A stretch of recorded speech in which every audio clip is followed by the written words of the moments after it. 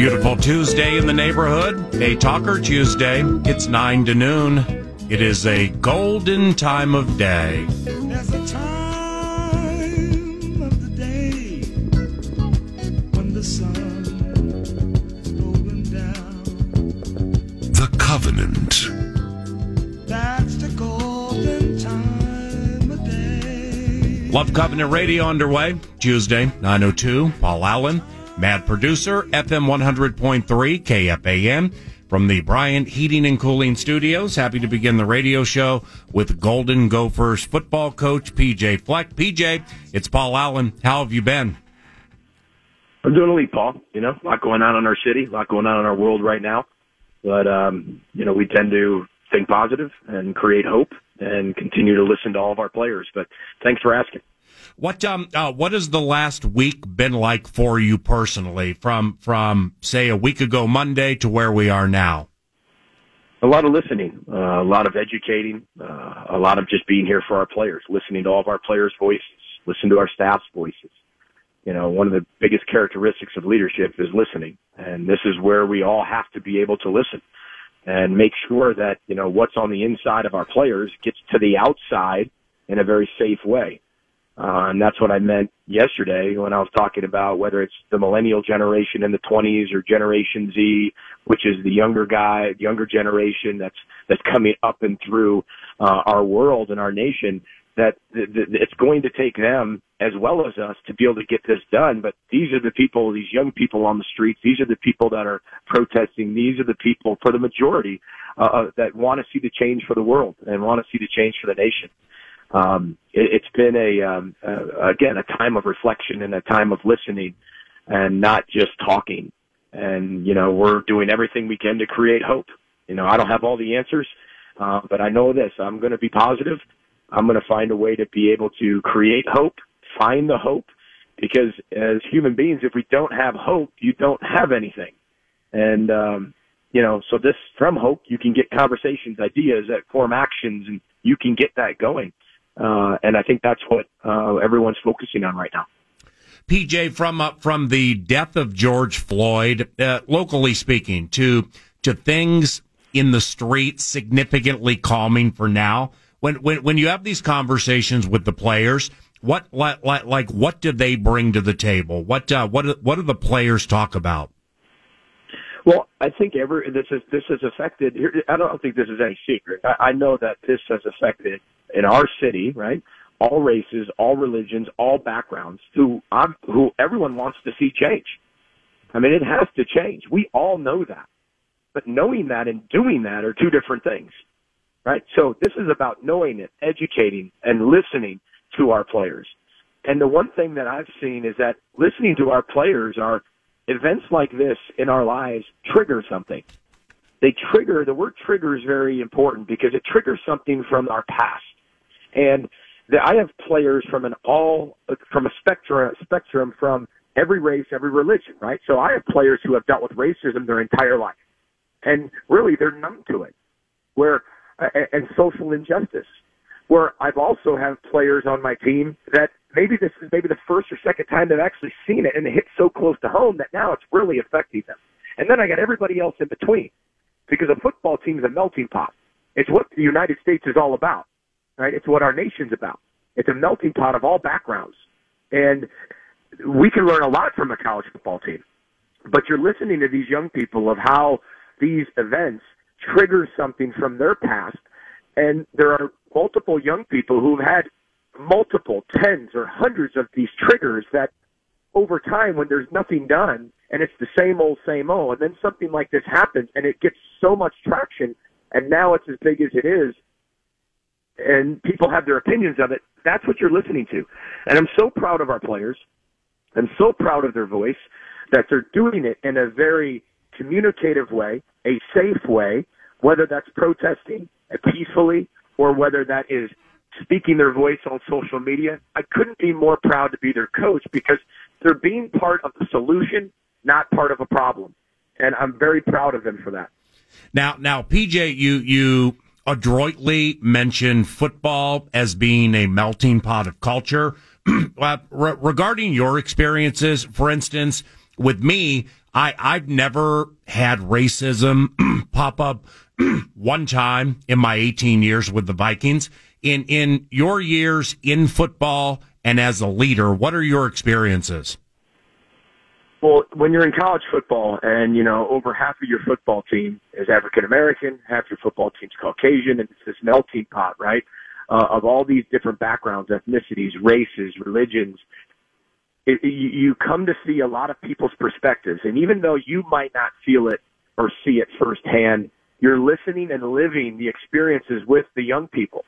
And part of that being a leader is listening to their stories so you can create an environment, a culture, a surrounding environment for them that is positive, that is about change, that is about education, about teaching, and helping them over those 4-year span to get them to have the necessities and have them have the education and have them have the confidence and the background to be able to make change as they continue to go forward. So I don't know if you necessarily have to have it firsthand to be empathetic and create an environment that's safe for everyone. PJ Fleck on the 9 to noon show, FM 100.3 KFAN. And, the pillaging may have slowed here, but is very present other places. PJ, what's your opinion on the balance between making your point yet going too far? Well, I think that's when you think of any type of topic, right? There's always people that go to an extreme level, and there's always people who are very conservative at that level, no matter what the topic is. So people are going to react in all different ways. I like to be able to see the peaceful protests. I think that's part of our country. I think that's what we've been able to build upon.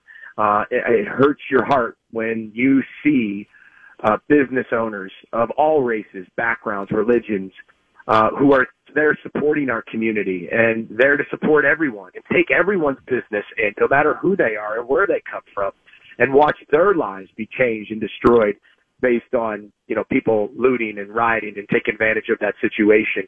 But it's something that's part of when something this big happens, and it's unfortunate, it's sad, it hurts your heart. But the people that are peacefully protesting, that's what this country's been built upon, and that's what you like to be able to see. So I hope there's a lot more of that than the other. In terms of long form change, like how do we accomplish steps towards better racial equality, not just now when things have gotten hotter than usual, but like long form change? Well, I think I said this before. I don't have all the answers, but I've done a lot of listening to everyone in our staff. I mean, we've had multiple team meetings. We've had everybody's had individual meetings with me. I've talked to all the parents on our football team, all of our recruits, all of our recruits' parents, all of our staff, and I've taken pages and pages and pages and pages of notes about not just what everybody's feeling, but how we feel that change is going to happen. And it's going to have to be consistent across the board. And that means whether it's in schools or churches or businesses, sports, entertainment, politics, the criminal justice system, the conversations have to be had and the action has to be taken forward. Because as I said at the beginning, I feel everybody in our city wants to see change. Everybody wants to see change, right? And the social injustice in our world, everybody wants to see change. But it's, again, knowing that we all want that and doing it are two different things.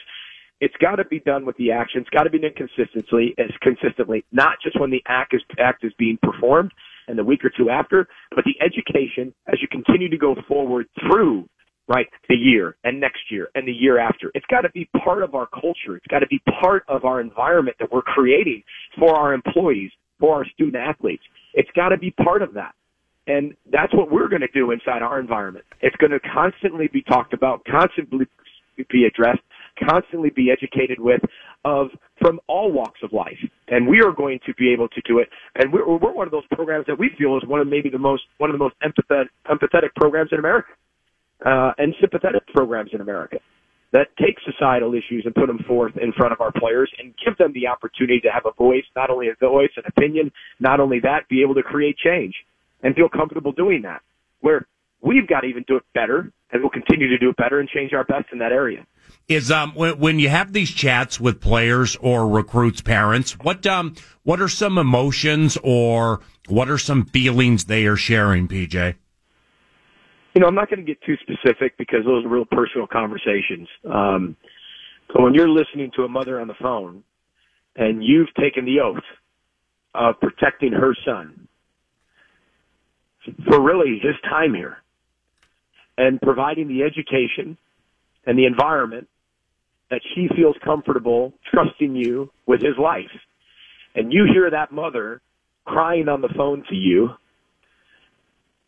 pouring her heart out to you, talking about her triggers she's had over the 60 years of her life, the things she's come across in her life, and she's putting those on your heart, that's real. That's authentic. It's very difficult to hear those things because as a white Caucasian male, you take that upon yourself as a responsibility to protect your son the best you possibly can. And something like this happens and you feel like you, even though you know it's not your own personal fault, it's society's fault and all of our faults at somehow, some way, it just hurts your soul. And it tears your heart apart. And it makes, when those words and those emotions spill over to your heart, you're not a human being if it doesn't affect you. And if it doesn't want you to create change. And that's what I've heard from our players' parents. And I'm talking about all races who have said that, who have poured their heart out to me. And this program is going to be a leader of change.